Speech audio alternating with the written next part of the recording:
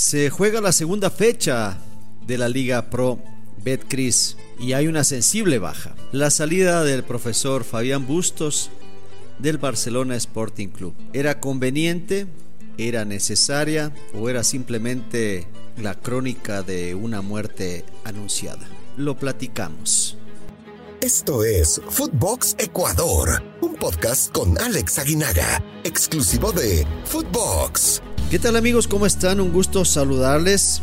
Soy Alex Aguinaga y dándoles la bienvenida a un nuevo episodio de Footbox Ecuador, un podcast exclusivo de Footbox. Empieza ya la segunda fecha con un partido, el Deportivo Cuenca frente a Liga, pero antes de hablar de la fecha, tomémonos unos minutos para ver el tema Barcelona con Fabián Bustos. Acabó de jugarse el partido de ida de la segunda fase de la Copa Libertadores, ganándole a Universitario en Guayaquil, al Universitario de Perú, y para la siguiente semana lo visitará para definir la calificación a la siguiente fase de la Copa Libertadores. Pero se va el profe Bustos. Desde el torneo anterior y después de las semifinales que pierde frente a Flamengo, que hay que decirlo que fue un torneo que le sonrió mucho a Barcelona y al profesor Fabián Bustos, vino una serie de partidos en los cuales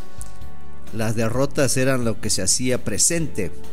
Pocas victorias, muy pocas a decir verdad, y un final de torneo bastante malo.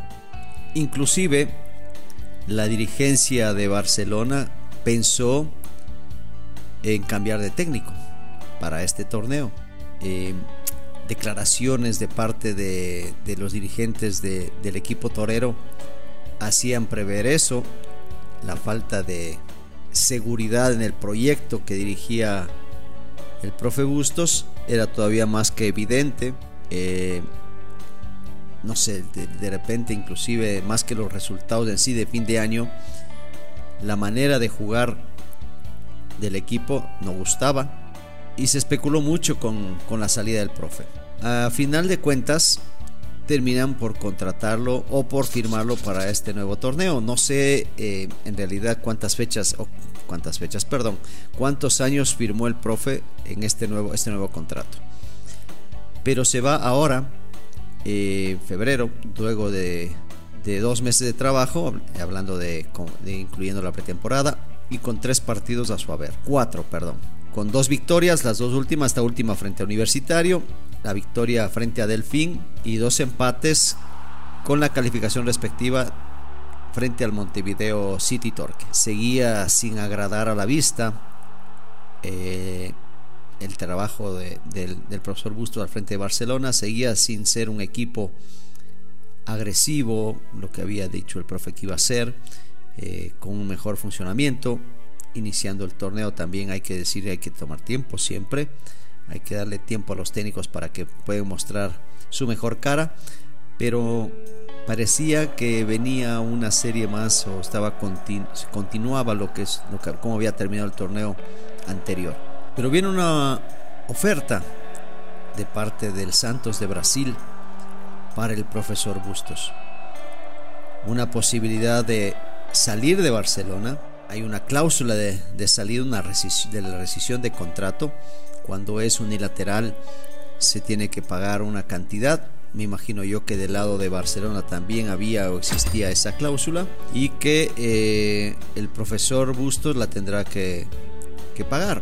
Ya después habrá, me imagino, cruce de cuentas, cuánto te debo, los premios de la Copa Libertadores, algunos temas de su contrato, y no sé si es que habrá dinero de por medio. ¿Por qué? Porque nos enteramos más o menos que la cláusula está entre 145,000 y $150,000 para salir del equipo torero. ¿Le beneficia o le perjudica? La manera en que estaba jugando el Barcelona, creo que aunque no era vistosa, estaba dando resultados. No ganó en los 2 partidos frente al Montevideo City, pero avanzó gracias a los penales. No fue un buen partido frente al Delfín, pero en los últimos minutos, con gol de Preciado, se lleva los 3 puntos.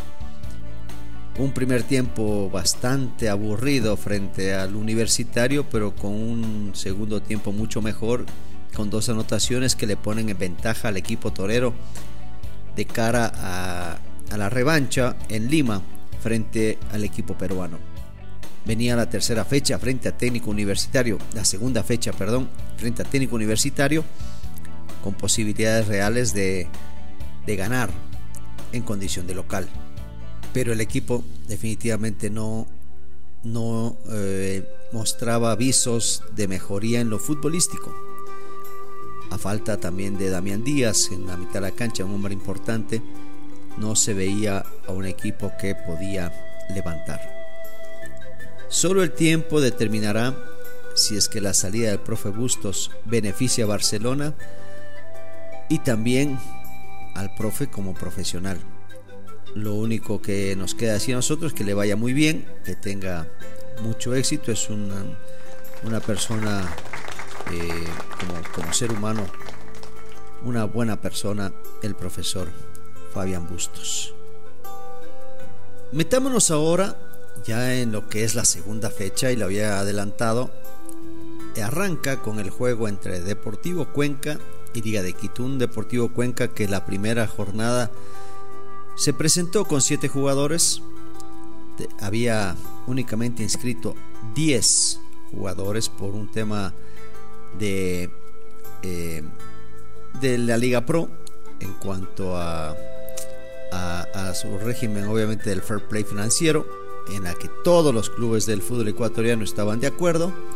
No es unilateral la decisión de que los clubes deban hacer tal o cual gestión o tener un presupuesto reconocido y respaldado, y por eso el Cuenca no pudo inscribir más de 10 jugadores para esa primera fecha, y que termina perdiendo después de empezar con 7, terminar con 1 menos todavía por una lesión del arquero, y no podían continuar.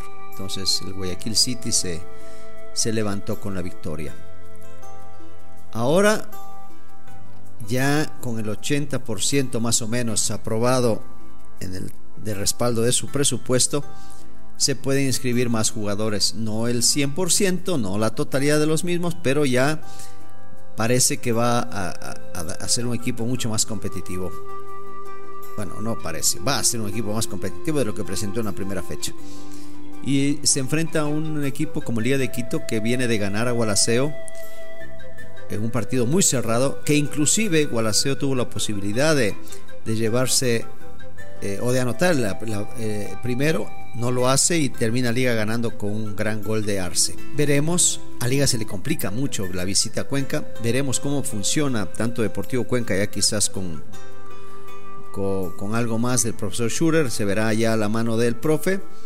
Y de parte de Liga de Quito, con Marini, que está jugando un fútbol más vistoso, ¿no? Un fútbol mucho más ofensivo. Y veremos cómo se para en Cuenca.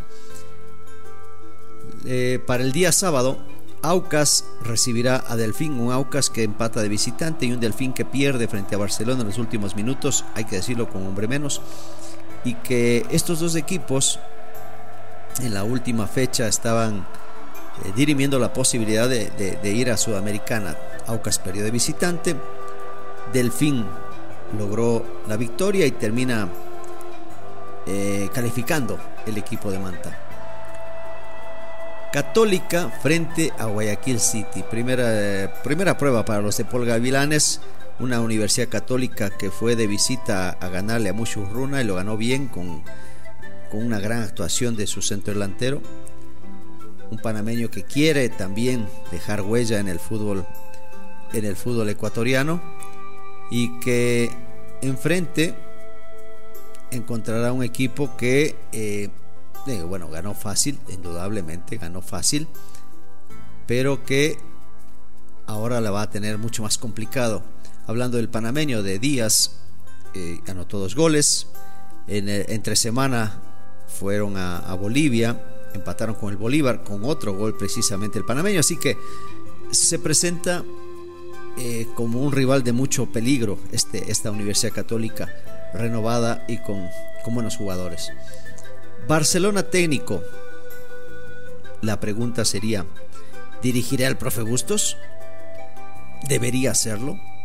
¿O ya encargarlo a un director técnico interino? Podría ser segundo Alejandro Castillo, que era el hombre de la casa, destinado al cuerpo técnico del profe, y que podría hacerse cargo en este juego frente a un técnico universitario que le ganó al 9 de octubre 2-1, un partido muy cerrado. No va a estar Tapiero por la expulsión, y que no va a ser nada fácil para Barcelona. El profe Hernández para bien a su equipo, y no sé si es que le puede hacer bien o la salida del profe Bustos, o le pueda jugar en contra, ¿no? Con la tristeza de que se vaya el profe en este momento. Para el día domingo, Gualaceo recibe a Cumbayá, dos equipos que se conocen, jugaron todo el torneo anterior en la Serie B y ahora en la Serie de Privilegio. Va a recibir el subcampeón Gualaceo al campeón Cumbayá de la Serie B. Son dos equipos que buscan mantenerse en la Serie de Privilegio. Es la segunda fecha, pero no por eso quieren dejar pasar esas oportunidades. Gualaceo con una gran presentación frente a Liga, un Cumbayá que aunque le ganan con un gol de penal inexistente, tuvo muchísimos problemas a la defensiva. Pucheta tuvo una gran actuación, su arquero, y vamos a ver cómo reacciona ahora de visita frente al Gualaceo. Dos equipos que necesitan ganar para poder alejarse de la zona del descenso. Es muy pronto para decir que van a estar ahí, pero estos 3 puntos importantes. 9 de octubre frente a Mushurruna, equipos perdedores los dos, uno en calidad de visitante, el otro de local en Echaleche, que habían jugado frente a la Católica, y que necesita indudablemente 9 de octubre recuperar esos puntos que perdió en Ambato frente al técnico universitario. Buen duelo indudablemente, a ver cómo se presentan los dos equipos en esta segunda jornada. El partido de la fecha, Independiente frente a Emelec, y no solamente porque fue la final del torneo anterior, sino por todo lo que se está viviendo alrededor de este partido. El VAR, que si es una herramienta que en lugar de ayudar entorpece, que las declaraciones de Nassim Neme, no las voy a repetir, también la contradeclaración de parte de Santiago Morales del lado de Independiente, que esto es sin llorar, recordando las palabras precisamente de Nassim. Buen partido, esperemos que el VAR no sea protagonista, que los protagonistas sean los jugadores y que las decisiones arbitrales sean correctas. Para el día lunes terminará con un partido entre Macará y Orense. Un Orense que se vio bastante bien, aunque termina empatando frente al Aucas, y un Macará que fue desastroso en Guayaquil frente al Emelec. La llegada de Paul Vélez a finalizar un poquito más de medio año del torneo anterior, no ha tenido la posibilidad quizás de renovar. Ahora tiene que notarse la mano del profe. Vamos a ver cómo les va a estos dos equipos que necesitan indudablemente mostrar su mejor cara. Esto es la segunda fecha de la Liga Pro Betcris, y los pronósticos siempre serán reservados. Un abrazo para todos y los espero el día lunes. Hasta pronto. Esto fue Footbox Ecuador con Alex Aguinaga, podcast exclusivo de Footbox.